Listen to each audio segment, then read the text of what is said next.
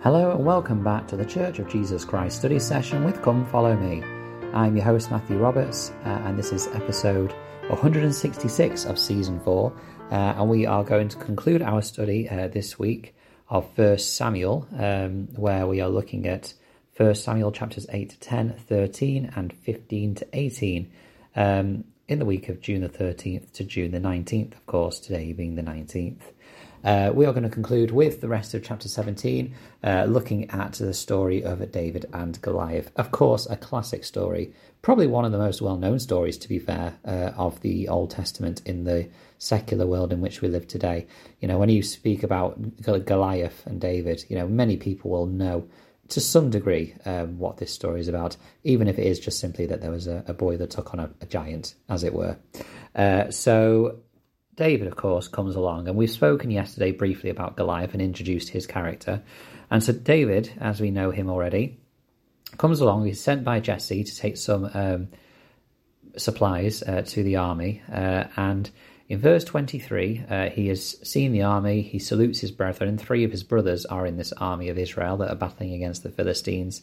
And once again, Goliath comes out. In verse 23, it says, "And as he talked with them, behold, there came up the champion, the Philistine of Gath, Goliath by name, out of the armies of the Philistines, and spake according to the same words, and David heard them."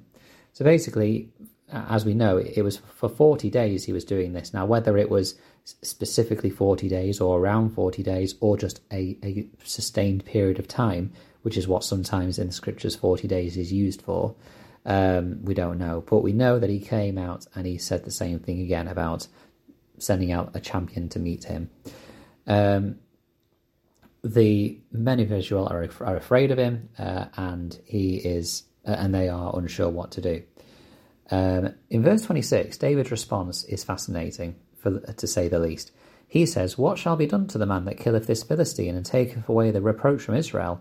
For who is this uncircumcised Philistine, that he should defy the armies of the living God?"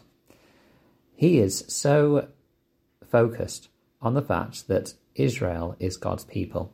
He knows the covenants that the Lord has made with Israel, and he knows that the Lord will fulfill his side of his covenant. That must take great faith for him to say the thing that he's just said.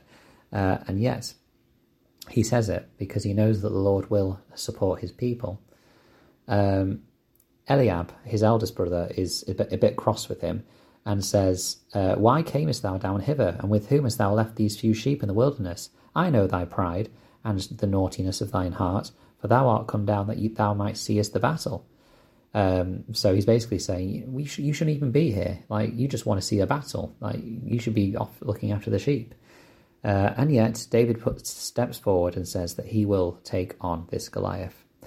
But then he goes forward to Saul, the king of the Israelites, of course, at this time.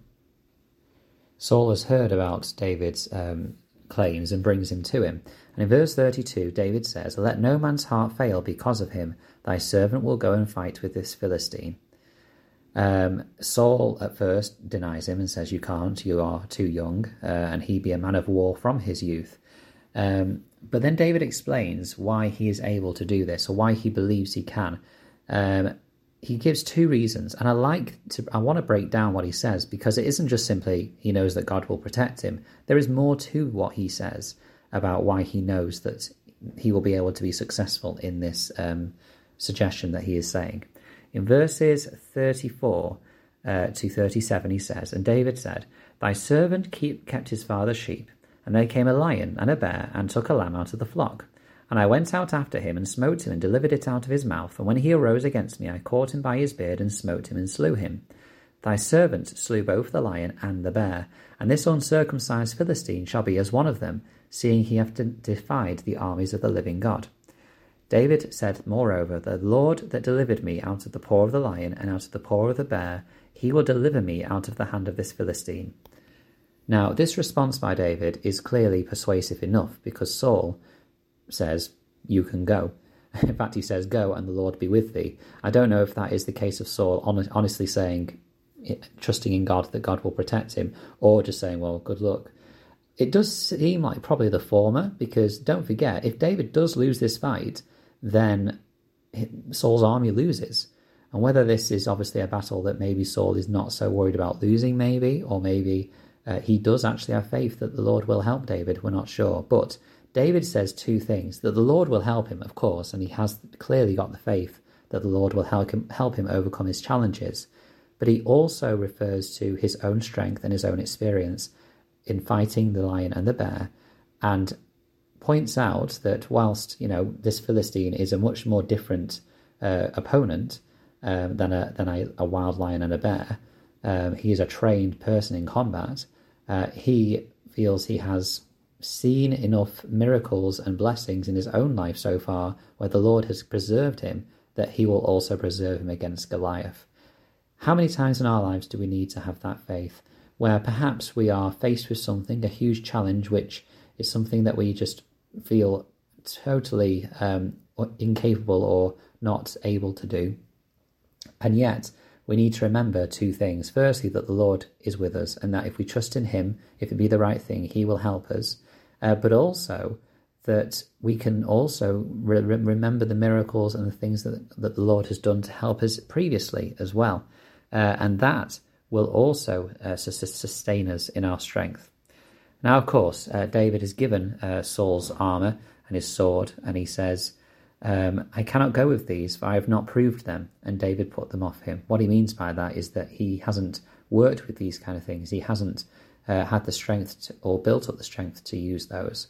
And so, as we know, he took a staff and took 5 smooth stones out of a river or a brook nearby, and his sling, and he went to the Philistine. Now, before we get to the confrontation, I want to share this quote by President Thomas S. Monson.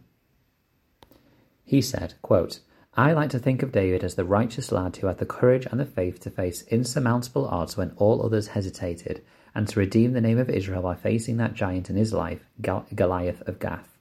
Well, might we look carefully into our own lives and judge our courage, our faith?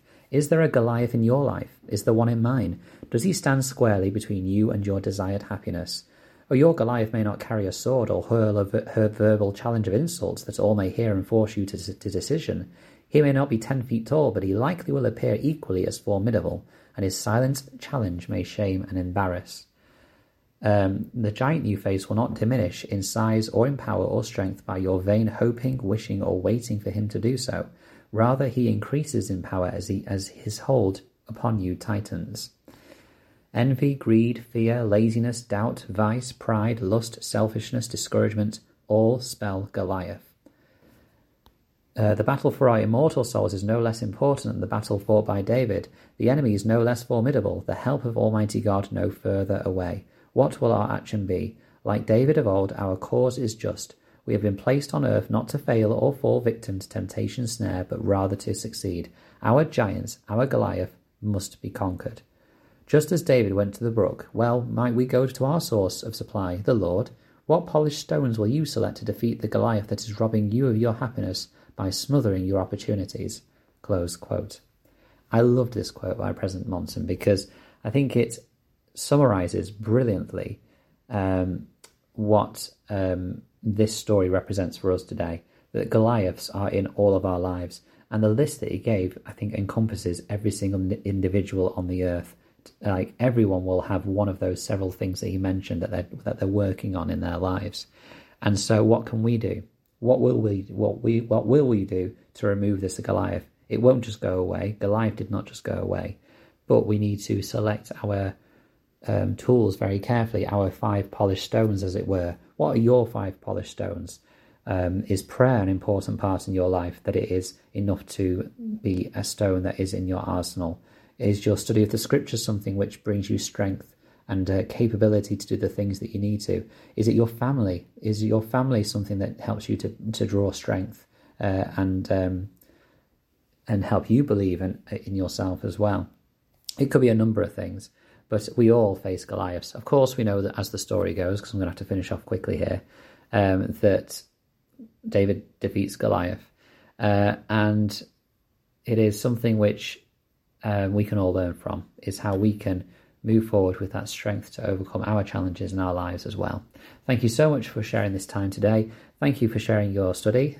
Please do share your study on the Facebook group, Church of Jesus Christ Study Session with Come Follow Me, or email ldsstudysession@gmail.com to share your thoughts and feedback.